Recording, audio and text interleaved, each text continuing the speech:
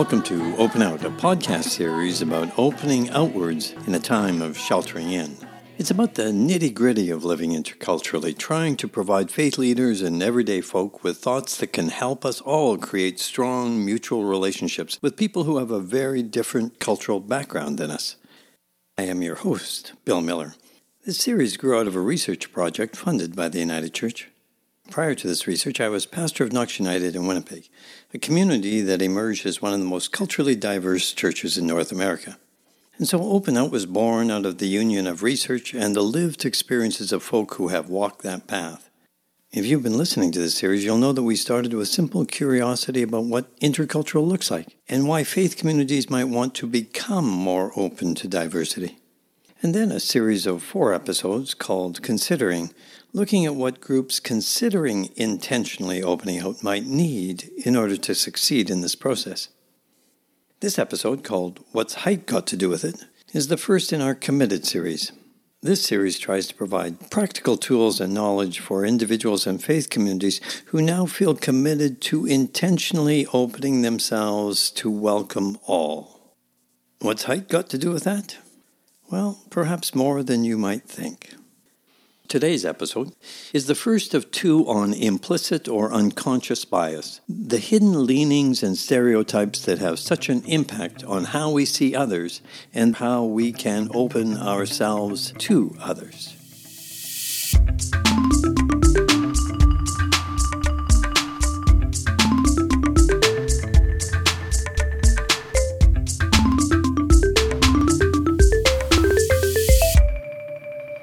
Some 50 years ago, when I was about 16 or 17 years old, passenger trains still ran across the prairies. They sort of ran.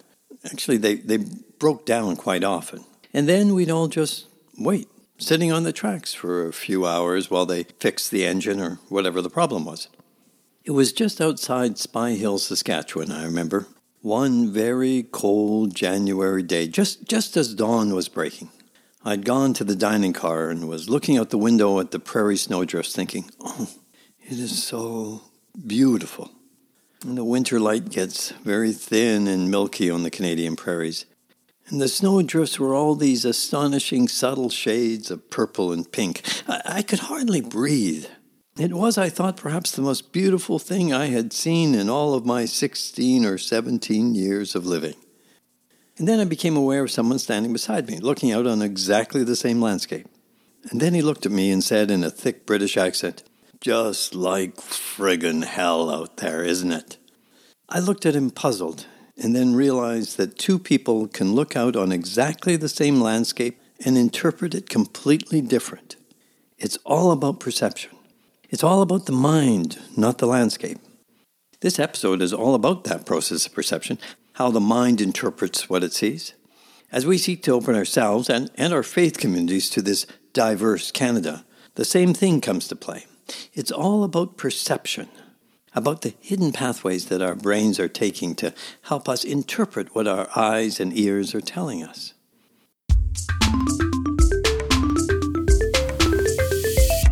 I am a male who at one time managed to reach the robust and fully respectable height of 5'8". Maybe that's why I've always been a bit suspicious about height. Turns out I had good reason. Consider these facts. Less than 15% of American males are over 6 foot. Yet 60% of male CEOs are over 6 feet. Less than 4% are over 6 foot 2. Yet over 36% of male CEOs are over 6 foot 2. What's going on? The research shows that height is strongly related to income for males, 2% of income per inch. And these same findings have been replicated in Canada. Finally, I came across this brutal fact. Anthropologists have found no culture in the world where there is a preference for short men. I find this to be utterly unacceptable, personally. What's going on? It would clearly be absurd to choose a CEO because of height, just as it would be absurd to give employees lower performance evaluations if they're overweight, or for doctors to provide fewer medical procedures to Indigenous patients than to white patients, and just as absurd for teachers to call on boys more often than girls when they raise their hands in class. Yet all these things happen. All are real. They are examples of what's called unconscious or implicit bias. Not realizing that having biases is part of the human condition, we gave it a moral value. We assumed that discriminatory thought and behavior was conscious and chosen.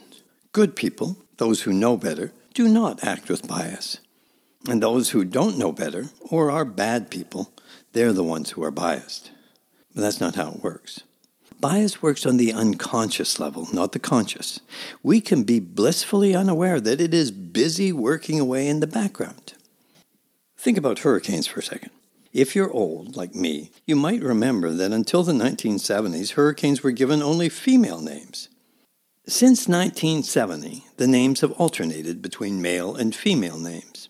Annette, and then Bob, and then Carol, and then Daryl, and so forth. When researchers removed catastrophic scale hurricanes from the picture, it turns out that the death rates in normal hurricanes are significantly higher when the hurricane has a female name. Why? You might be suspecting some lingering sexism in the World Meteorological Association, giving female names to the worst storms. But no, that's not it. The names are chosen years before and simply alternate. They also found that the death rates increased proportionally to the perceived femininity of the name. It's based on an unconscious association of femininity with something more gentle, less violent. So people hearing that Hurricane Tiffany or Priscilla is coming do not prepare the same way. It's an unconscious bias. No one is rationally or consciously thinking to themselves that a girl storm will not be as bad as a boy storm. It's unconscious. Researchers have found barrelfuls of biases busily working away inside us. Well, barrelfuls is not exactly a scientifically verified measure, but lots of them anyway. And they're there no matter what our language, race, or culture. Why? Because our brains are trying to be efficient. You see, every day humans go out into the world and have to make many, many decisions. Decisions about what is safe or wise or appropriate. Bias serves as an automatic decision-making tool. It consciously alerts us to danger before our rational minds can slowly figure it out. Once alerted to danger, our flight, fight, freeze mechanism sets in. This isn't a bad thing, it's a good thing, a survival thing. I don't know how they do this, but scientists estimate that we are exposed to something like 11 million pieces of information at any one time. And our brains, our conscious minds, can process only about 40. 40. So to help us survive, our brains have pre-established a bunch of filters and triggers, and they're all set up to help us navigate through all this. Our brains immediately and effectively sort the 11 million pieces of information and reduce them to a manageable 40. That is what we see. That is what we perceive. And we believe what we perceive to be real. It is, sort of, but it is highly filtered and managed. Quickly being able to distinguish a foe from a friend was essential to our survival, truly a matter of life and death.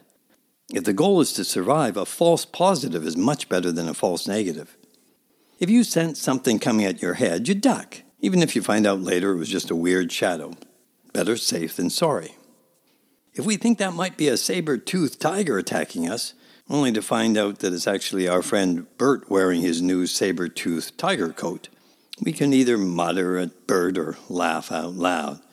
But if we think it's Bert in his new coat, and we find out it's actually a saber-toothed tiger, well, we're probably a saber-toothed tiger's entree. Biases are neither inherently good or bad. They just are. However, if we find a bias to be unhelpful, they are actually quite malleable. Unwanted biases can be mitigated, changed. Once we learn about height bias, we're far less likely to let it impact how we decide on our next CEO. Biases, then, are one of the shortcuts that our brains use to keep us safe and strong. Our brains have all these little neighborhoods, and they all do different things. The prefrontal neocortex is the part of the brain that allows us to consciously think, what academics call metacognition. That means to know that we're thinking. It's our reason center. But it's a small little bit of the brain. And really it has very limited computing or processing power compared to the other more robust areas of the brain. So in order to not overwork that little area, we need to conserve precious resources like glucose and the other internal chemicals that feed the brain. We rely on automatic brain functions and reactions. It would be both inefficient and dangerous for a brain to stop and think about each stimulus, each thing that happens, and then decide how to respond. If a child darts in front of your car when you're driving, you need to act automatically and not have a reasoned internal conversation about what steps might be best to follow in this circumstance. Biases are shortcuts. They allow us, in a sense, to think without thinking.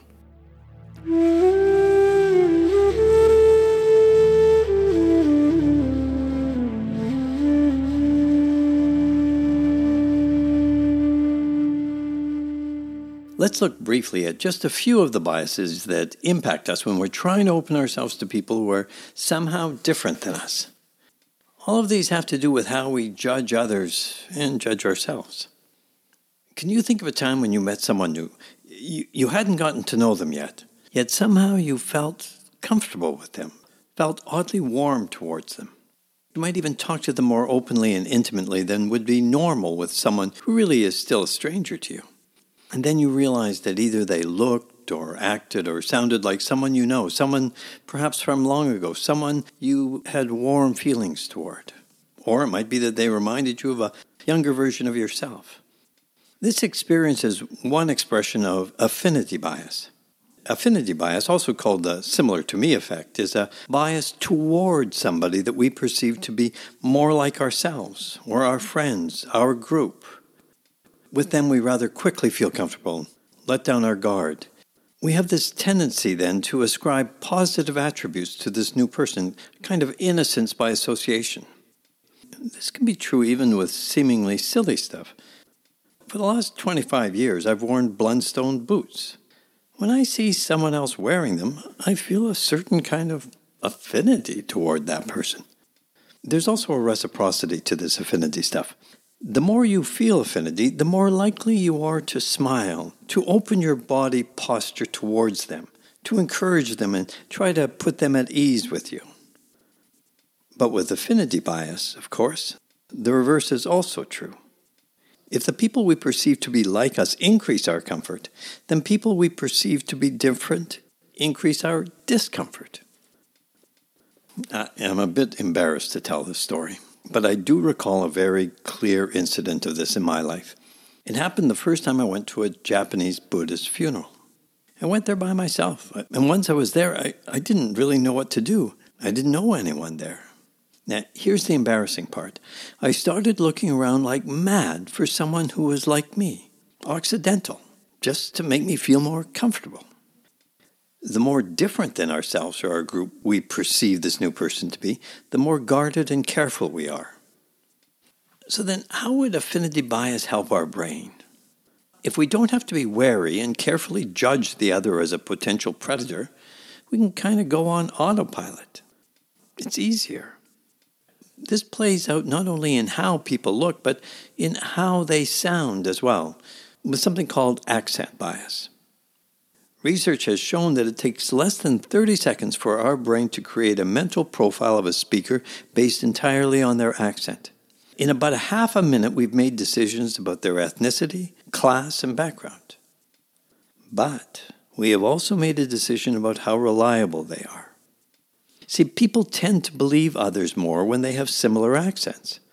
Numerous studies have shown that the same information is judged less credible, less trustworthy when spoken by someone with a different accent than us. This, of course, is a critical issue for foreign-born clergy trying to find a place in the church. So again, how would this help our brains? Well, the less we have to scrutinize information, the less brain resources we need to use up. The easier anything is to process, the happier our brain. The more difficult, the more wary we become. This bias can be generalized, for example, an accent that's difficult to understand, or it can be personalized if we have some personal history with an individual or a group that had that kind of accent. In its more generalized form, accent bias is likely related to what's called fluency effect, where our perception of the reliability or truthfulness is proportional to our ease of processing the information. The harder it is for us to process the speaker's message, the more likely we are to be skeptical about what he or she is actually saying. This fluency effect happens across all cultures. It's not simply a Euro-Canadian thing. So you can see how this would impact a faith community, for example, where there are many, many different accents. I can vividly remember a conversation with a person who had what seemed to me to be a very thick accent, who was complaining about another person being hard to understand because of their different accent. Trust can take some extra nurturing when there is a hodgepodge of accents. Academics break this fluency effect into more specific little bits. Processing fluency is the ease by which information is processed. Perceptual fluency refers to the ease by which information is perceived, and retrieval fluency is about the ease by which it can be retrieved from memory. Both affinity bias and accent bias are probably related to something called in-group bias. Remember, this is unconscious, not something that we are awake to. In-group bias is the belief or assumption that your group is somehow best, and other groups are somehow less, somehow inferior. Take, for example, the way Euro-Canadians like to have meetings. Quick, clear, decisive, no long stories. We don't have to know how everyone is feeling about whatever it is. Just decide. We assume this is the best way to have meetings and that newcomers or others with a more collectivist background who can spend hours just checking in with one another, well, they just don't know the right way to have meetings. At Knox, we had so many different groups, Filipino, Nepali, West African. And all of them, each of them had in-group bias, and all had to learn to let it go. This instinct to see our group as best can result in what's called othering, where we label the other person as somehow other. We stop seeing them as a person just like us. In-group bias has been increasing with the advent of social media. If you belong to some Facebook groups, just take a moment and think about them. Likely most, or perhaps even all, are populated by people who think rather like you. While in-group bias is, of course, increasing in Canada, in America, really it has reached epic proportions. Different cohorts, different groups of rather like-minded people even have their own separate news channels to watch on TV. Liberals watch CNN or maybe even MSNBC. Conservatives, including the so-called religious right, watch Fox News. And this is where the silos come in, where in-group bias becomes so strong that we actually distrust anything that comes from the other group. We can also see it in the small things, almost silly things. I am a Winnipegger, and de facto that makes me a Blue Bomber fan. That's our football team. And our arch rivals are the Saskatchewan Roughriders. They wear green. So do their fans. And when I see someone wearing a Green Riders jersey, I feel slightly annoyed. The last one that I want to talk about as part of this little cluster is called the outgroup homogeneity bias. Homogeneity means all the same.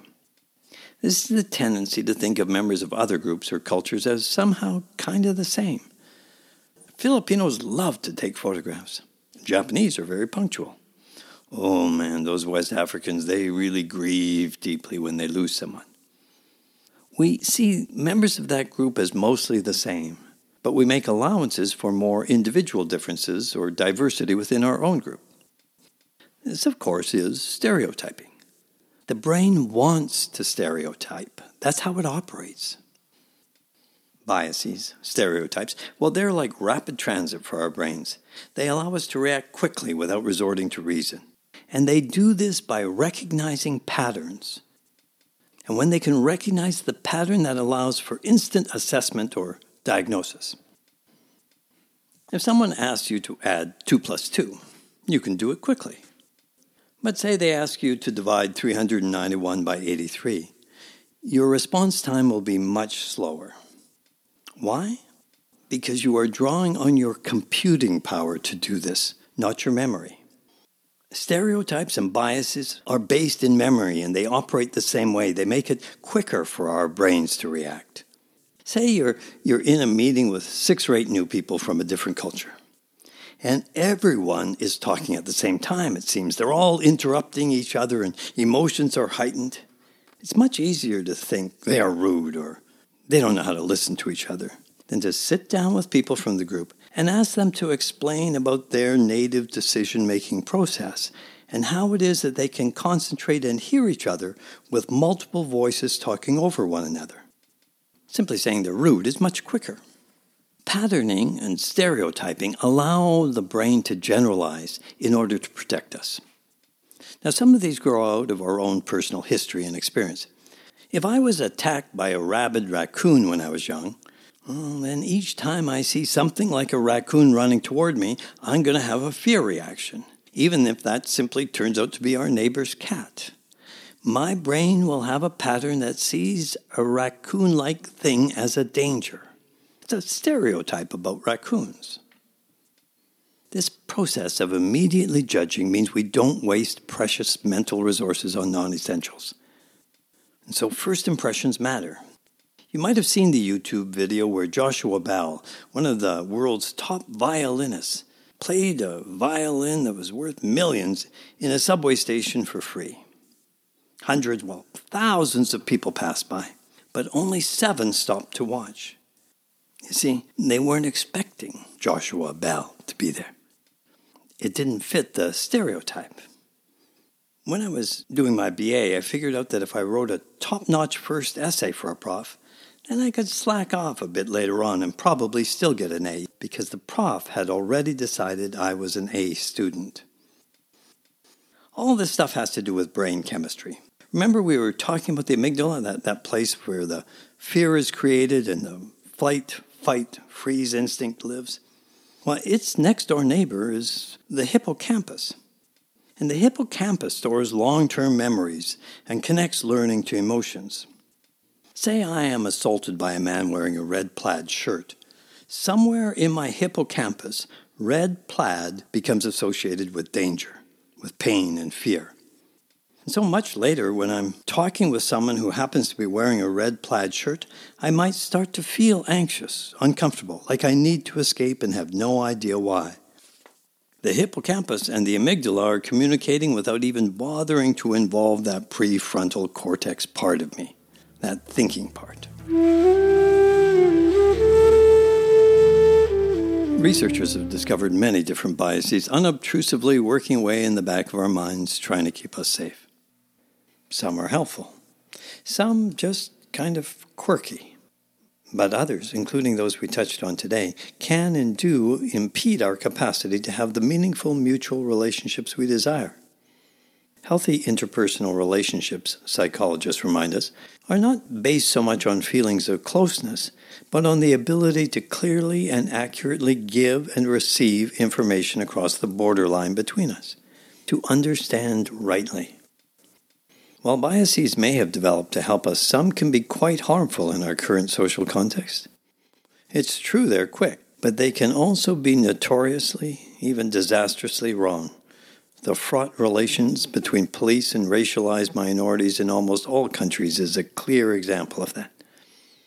The good news is that although they are everywhere in all of us, they are also, curiously, often quite changeable.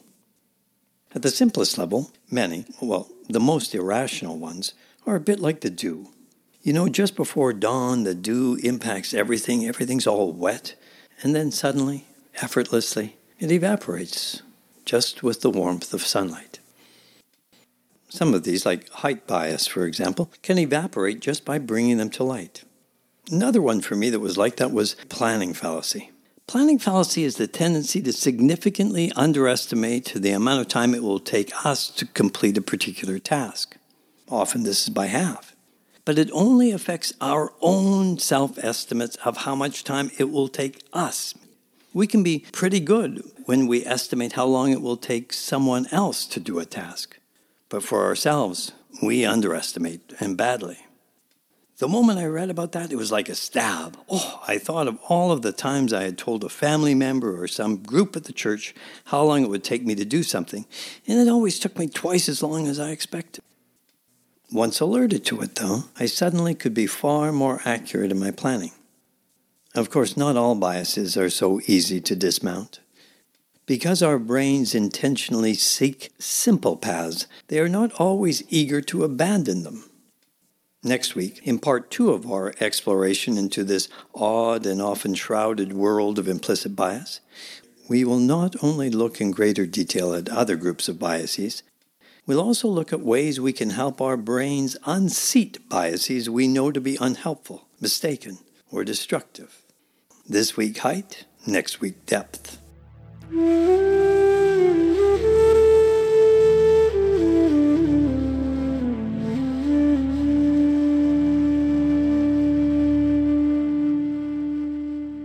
This episode is being recorded in my basement at the end of April, just as a few of the restrictions are beginning to be lifted. Even so, our churches remain shuttered, our synagogues locked, our mosques and temples silent. There's an odd little story about the prophet Elijah. In a time of drought, he promised rain. Day after day, he asked his student to go out and look to the sea for rain clouds. And day after day, the student returns having seen nothing. Then on the 7th day, the servant returns and says, "I saw a cloud no larger than a human fist." It was all they needed to know. Perhaps these small openings will be the beginning of a larger opening, a time when, no longer afraid of the strangers among us, we will intentionally open our hearts and communities to welcome them. Words from Rilke. All houses will prove welcoming, and a sense of unlimited offering prevailing in all relationships, and in you and me. May it be so. Please go to our website, openout.ca, to link to past or future episodes. There's also an Open Out Facebook page where we can interact directly. I am grateful to the United Church Foundation for funding this research, and to the United Church's Intercultural Ministries and their publishing house for their support. I'm also grateful to Bruce Harding for the theme music. You can find a wealth of material on unconscious or implicit bias on the web. I have found the material at Cook Ross Incorporated to be particularly helpful, and I have drawn on some of their material for this podcast.